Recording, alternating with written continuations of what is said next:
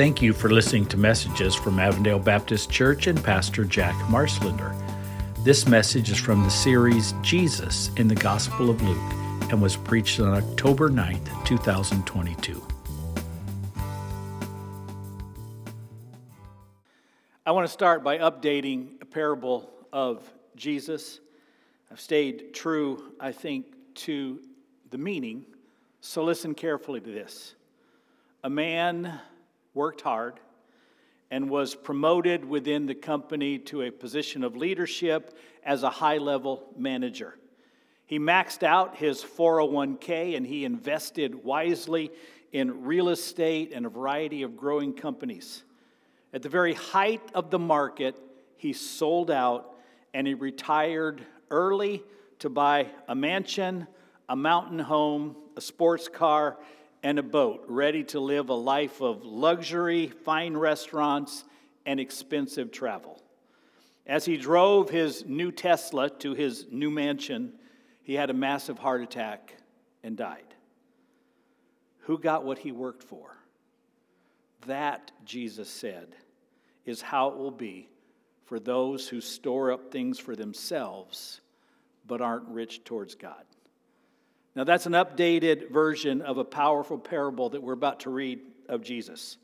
I want you to understand that Jesus, when he taught, he didn't just major on philosophy or theology or doctrines or beliefs. He spoke about everyday issues that you and I still deal with, things like money and retirement and lifestyle and generosity and life goals and the poor. It was not all just what to believe, but he taught us what to believe to show us how to live. So he didn't just give us head knowledge. It was very practical. This is how I want you to live. And today, we're going to see what Jesus teaches about our attitudes and our actions with money. Now, our passage is Luke 12, 13 through 34. You'll notice that it's in answer to a question that Jesus received from the crowd. Basically a request. Hey, Jesus, tell my brother to divide an inheritance with me. And Jesus answered, I'm not going to judge on that matter. But instead, let me teach you the bigger picture. Your attitudes towards life and money. And we're 2,000 years later. But the issues are still exactly the same. Followers of Jesus need to know, what do we think about life? What do we think about money? What are the proper attitudes and actions with our money? So our passage is Luke 12, verse 13 through 34. Let's stand together, and we're going to read this. Luke 12, 13, and this is how it reads. Someone in the crowd said to him, Teacher, tell my brother to divide the inheritance with me. And Jesus replied, Man, who appointed me a judge or an arbiter between you? Then he said to them, Watch out. Be on your guard against all kinds of greed. Life does not consist in an abundance of possessions. And he told them this parable. The ground of a certain rich man yielded an abundant harvest. He thought to himself, What shall I do? I have no place to store my crops. Then he said, This is what I'll do. I will tear down my barns and build bigger ones, and there I will store my surplus grain. And I'll say to myself, You have plenty of grain laid up for many years. Take life easy, eat, drink, and be merry. But God said to him, You fool, this very night your life will be demanded from you. Then who will get what you have prepared for yourself? This is how it will be with whoever stores up things for themselves, but is not rich towards God. Then Jesus said to his disciples, Therefore I tell you, do not worry about your life, what you will eat, or about your body, what you will wear. For life is more than food, and the body more than clothes. Consider the ravens. They do not sow or reap. They have no storeroom or barn, yet God feeds them. And how much more valuable you are than birds. Who of you can, by worrying, add a single hour to your life? Since you cannot do this very little thing, why do you worry about the rest? Consider how the wild flowers grow. They do not labor or spin, yet I tell you, not even Solomon in all his splendor was dressed like one of these. If that is how God clothes the grass of the field, which is here today, and tomorrow is thrown into the fire, how much more will he clothe you, you of little faith? And do not set your heart on what you will eat or drink. Do not worry about it. For the pagan world runs after all such things, and your Father knows that you need them. But seek His kingdom, and these things will be given to you as well. Do not be afraid, little flock, for your Father has been pleased to give you the kingdom. Sell your possessions and give to the poor. Provide purses for yourselves that will not wear out, a treasure in heaven that will never fail, where no thief comes near and no moth destroys. For where your treasure is, there your heart will be also. You may be seated. And I really want us to know this passage and to understand what Jesus is teaching. So I want you to think about these things. How is it that we're supposed to look at money? And I want to share with you 5 things just in this passage alone that Jesus taught us on money. I'm going to give you 2 do nots. Don't do this and don't do this. And then 3, do this, and do this, as Jesus gave them to us. And the first thing Jesus said, and we have to be careful of this, especially in today's world, was don't let greed get you. The parable is a strong one, and it's pointed directly at us. For this is more or less the modern American dream. Work hard, get rich, and then enjoy life. And Jesus said, if that is your dream, if that is your goal, if that's what you want out of life, then you're in danger of giving into greed. And so he used some very strong words. Watch out. Be on your guard against greed. Life does not consist in an abundance of possessions. It's not how much you get, how much you make, how much you keep. The love of money will destroy us. I'm going to give you, and using the words in this song just reminded me again that, hey, I'm old. If you're much younger than me, you won't recognize this group. You won't know these words. I tried them on my daughter, and she gave me just an absolute blank look. Never heard that song before. I tried them on our guitarist. He did the same thing. But it was in high school when this song came out. I know, 1973, I was in high school. It's old. Do you remember a group called the OJs? And the song is called For the Love of Money. And it's right in line, some of the words, with what Jesus said. Listen to these words, warning about money, especially the love of money. For the love of money, people will steal from their mother. For the love of money, people will rob their own brother. For the love of money, people can't even walk the street because they never know who in the world they're going to meet for that lean, mean, green, almighty dollar. For the love of money, people will lie. Lord, they will cheat. For the love of money, people don't care who they hurt or beat. For the love of money, a woman will sell her precious body. For a small piece of paper, it carries a lot of weight. Call it lean, mean, green, almighty dollar.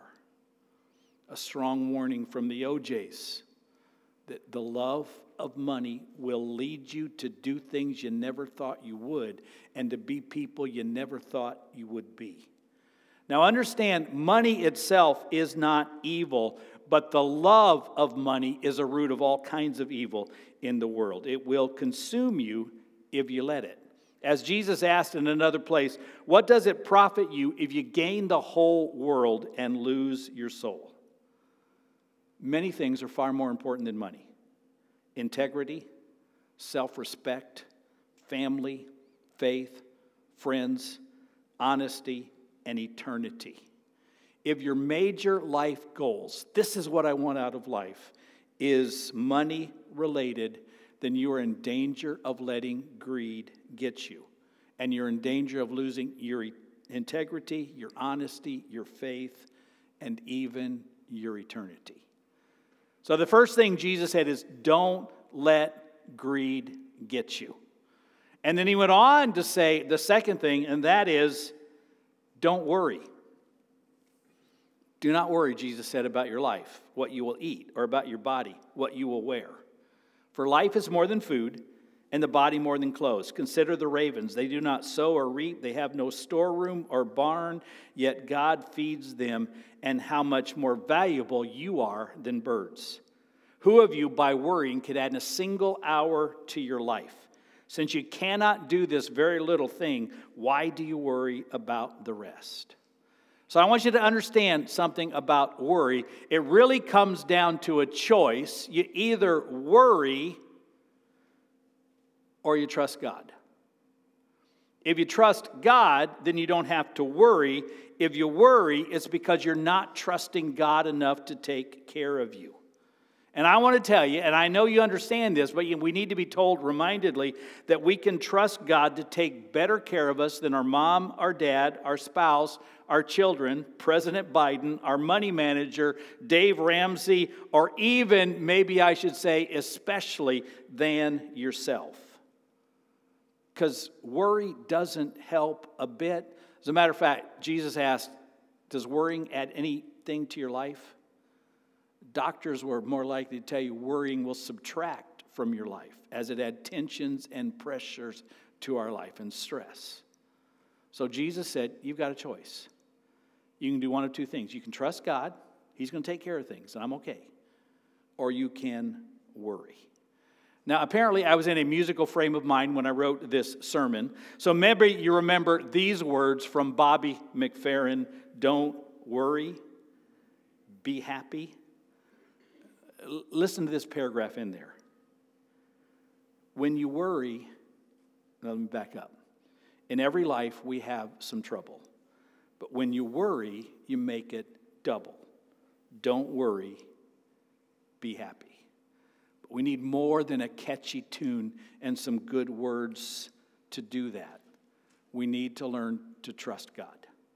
And yes, I'm talking about our money. I'm talking about our retirement. I'm talking about our health. I'm talking about our family. I'm talking about our children. I'm talking about all that God has given us. We learn to trust Him. He will take care of things. And then we don't have to worry. Oh, we can pray. We can work. We can do what God's called us to do. But if we trust Him, He will take care of us. Then we don't have to worry. So then after the two don'ts, we come to the do's. So after don't let greed get you and don't worry, then he comes to the do's. And the first one is seek God first. And this is the basic agreement Jesus makes with us. Seek me first, and I will give you what you need. Seek me first, and I will take care of you. Seek me first, and nothing will happen to you unless I allow it, and I will allow those things that are best for you. So seek me, and I will take care of you.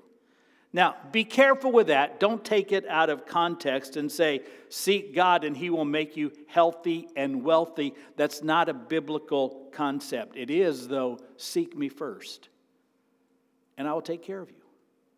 I will watch over you. I will be with you. You will not walk alone. Everything you go through, I will be with you. Seek me, and I will take care of you. Maybe you remember these words. It's my favorite musical from Fiddler on the Roof. Tevye the dairyman said, Lord, you made many, many poor people. I realize, of course, it's no shame to be poor, but it's no great honor either. What would have been so terrible if I had had a small fortune? If I were a rich man.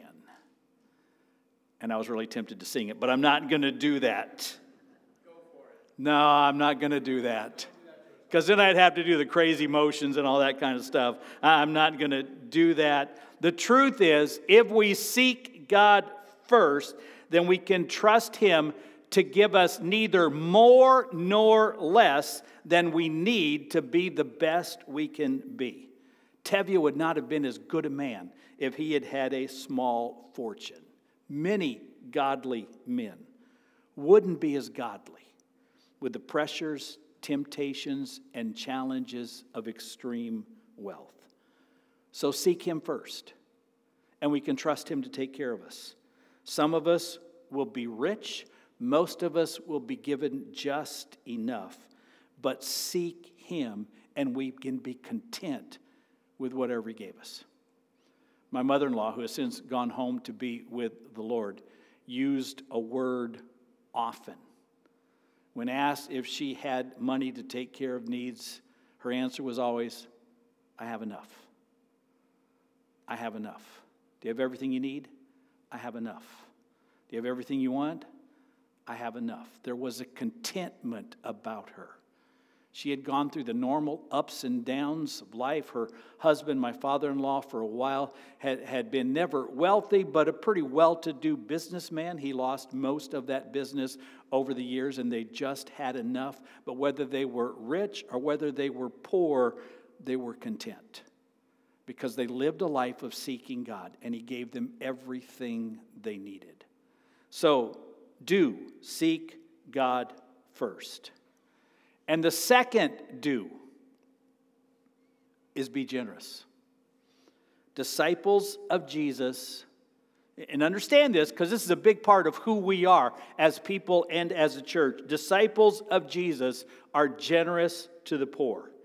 It is a mark of true faith and discipleship that you care about other people. If you're not moved to compassion for the poor, the homeless, and the sick, whether in our country or in abroad, then you're really not much of a disciple. Because disciples of Jesus care about people Jesus cares for. Did you catch the words? Listen to them carefully in verse 33. Jesus told His disciples, sell your possessions and give to the poor. Provide purses for yourselves that will not wear out, a treasure in heaven that will never fail, where no thief comes near and no moth destroys. Now listen, because we often think of that incorrectly, so look at Jesus' words. It's not when you have a little bit of money extra, help the poor. It was sell your possessions and give to the poor.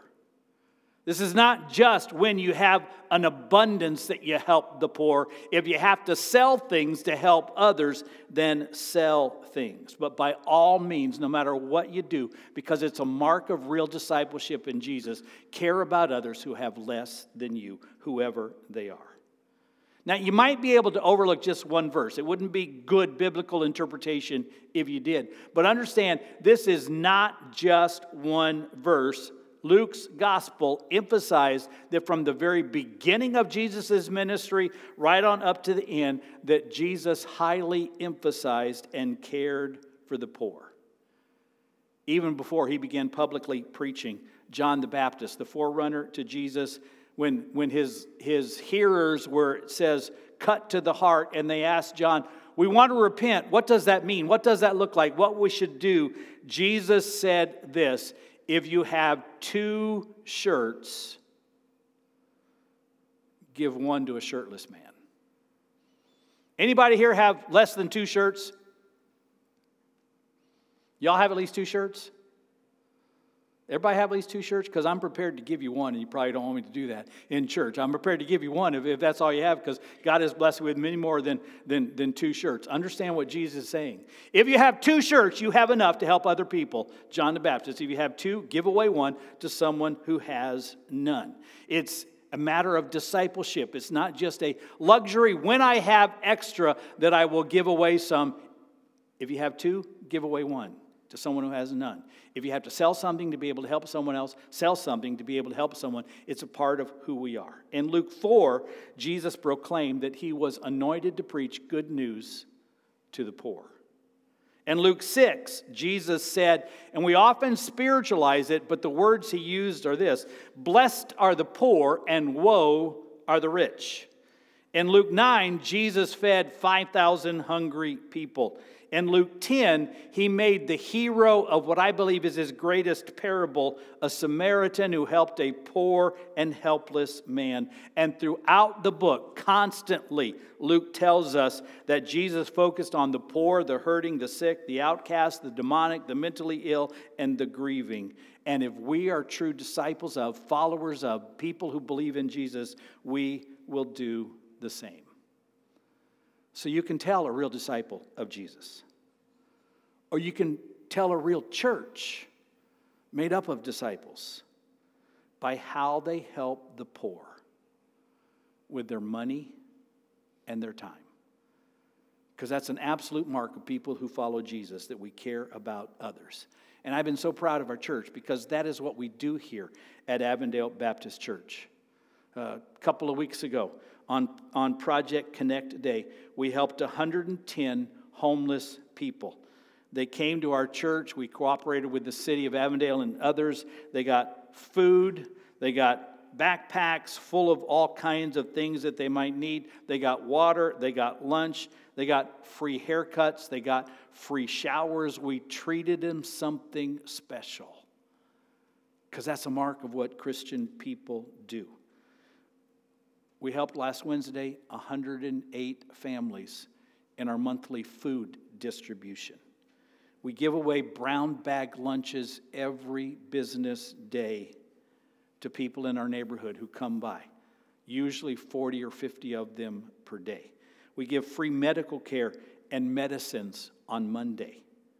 And this week, starting on Wednesday at 11 o'clock, we're working with an organization called Barbecue Mission to give a hot barbecue meal to anyone who is hungry.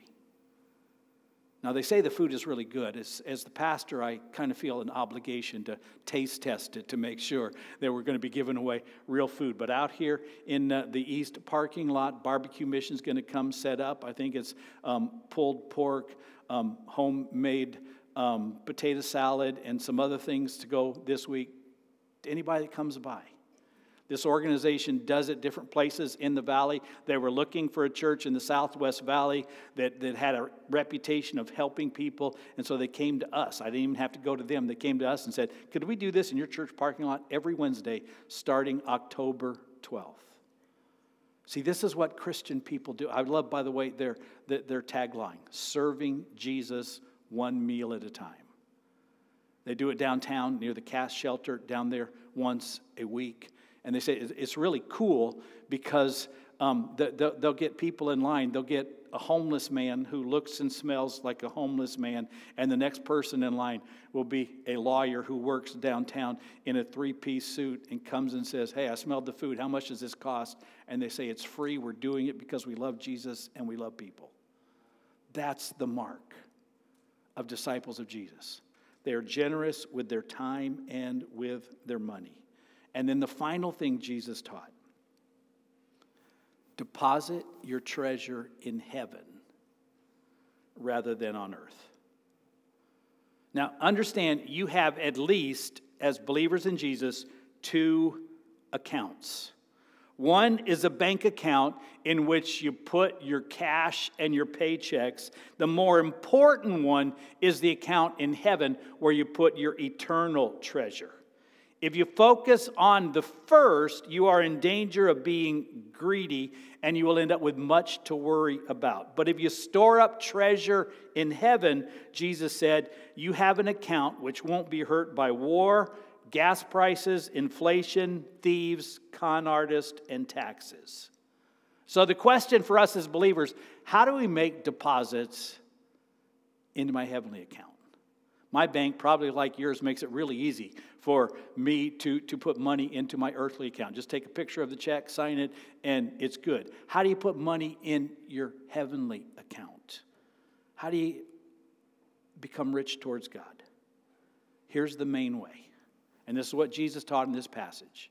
Help other people. Give of your time and your money.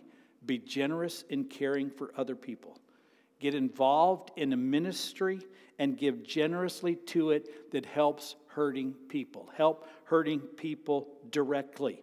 It may hurt your earthly bank account, but that's okay because it's a deposit in your eternal account. So deposit treasure in heaven rather than on earth. Number 2, serve God in His kingdom. Do everything you can to make your church stronger. Give generously, serve willingly, pray unceasingly, care deeply, go beyond the pew to make sure that God's work and not just your work is prospering. And tell people about Jesus. I don't know how bank accounts work in heaven, But the greatest treasure in heaven that I know of will be seeing people that I've had at least a part in telling them about Jesus. Knowing that they are there. Now, I don't say people, God does. Church doesn't say people, Jesus does. But seeing people in heaven that I know I had at least a hand in telling them about Jesus, pointing them in the right direction, praying for them, that will be great treasure. I had a tragedy this week, and I'm tired of these kinds of tragedies. One of our graduates of our basketball league, 19-year-old Joshua Fletcher, was shot and killed 2 weeks ago. That's the fourth young man in our community related to us who has been shot and killed. We think of violence as elsewhere, but the elsewhere gets the big news, when a bunch of people are shot. Here in the Phoenix area, it's one after one after one, and it hardly even makes the news, but it's real. And so I had to preach the funeral for Joshua Fletcher. But here's the good news. Thanks to our basketball league and our ministry and our coaches and our referees and others that worked in that league several years ago, when I gave the invitation during the basketball award assembly to come forward and receive Jesus, Joshua Fletcher was one of them. And so he's going to be in heaven thanks to people like those in our church and our basketball league, and that will be an incredible treasure for me. Now, I told his family because Joshua loved basketball. That's one of the reasons why he loved participating here, because he loved basketball, and for at least 2 or 3 years, his mom said, man, basketball was his life. I had to tell him, I don't know if there's going to be basketball in heaven. Anybody find that in the Bible? Is there going to be basketball in heaven? I found the Raiders in the Bible. There's going to be football in heaven, but Kevin found the Chiefs there too, so I'm a little worried about tomorrow night. But I don't know what sports are going to be in heaven. But if there's basketball, I'll probably meet Joshua on the basketball court, and I will no longer be a 64-year-old man. I will be in the prime of life, and he and I will play. He will be there. I'm kind of making fun of it, but he will be there as our treasure because we cared enough about the people in our community to engage young people who are not otherwise involved in church. And that will be treasure. And you will be the treasures for others who told you about Jesus, who brought you to Sunday school, who shared the faith with you, who preached to you, who cared for you, who loved you, who helped you. You will be someone else's treasure. So yes, we need an earthly account because we have bills to pay, but far more important than our earthly account is our heavenly account. Doing things that matter for eternity rather than just doing things that matter for today. So what now? I'm going to give you 2 things to do. They flow from each other. Here's the first thing I want you to do. Think hard and decide what you want out of this life and out of eternity. I mean, what's your goal? Ultimately, if I had to boil it down to one thing, this is it. Not my whole bucket list, not the 50 things I want to do before I die. But what's your ultimate goal? If it's money, enjoyment, fun related, then you're in danger of giving in to greed and looking only at yourself. So you can't do anything about your life's goals and your attitudes until you know what your goals are. What do you want out of life and eternity? Nail that down. It helps if you write it down or at least put it into words, not just a vague feeling. What do you want out of life and eternity? That's what Jesus was talking about when he said, seek me first. I want to be a real disciple of Jesus. I want to go to heaven and have others go there with me. I want to do exactly what God wants me to do. There's different ways of saying it. But for you, what is your goal? What do you want out of life? Nail that down. And then do those things that build the eternal treasure. You see how they flow? You can't work towards your goal until you know what your goal is. What do you want? What do you really want? What are you aiming for? What's your target? And then do things that build towards that. Now, by the way, this is not just for young people at whatever age. If you are 8, 10, 16, 17, 18, 19, 22, 47, 64, 87. You still need to ask and answer that question. What is it I want out of life? Ultimately, what's my one goal? And then you can work towards it. But you can't work towards any goal until you know what your goal is. So what's your goal? And then you do the things that will contribute to that. And my hope and my prayer is that your goal maybe is what Jesus said. I will seek him first. That's more important to me than money. That's more important to me than accomplishment.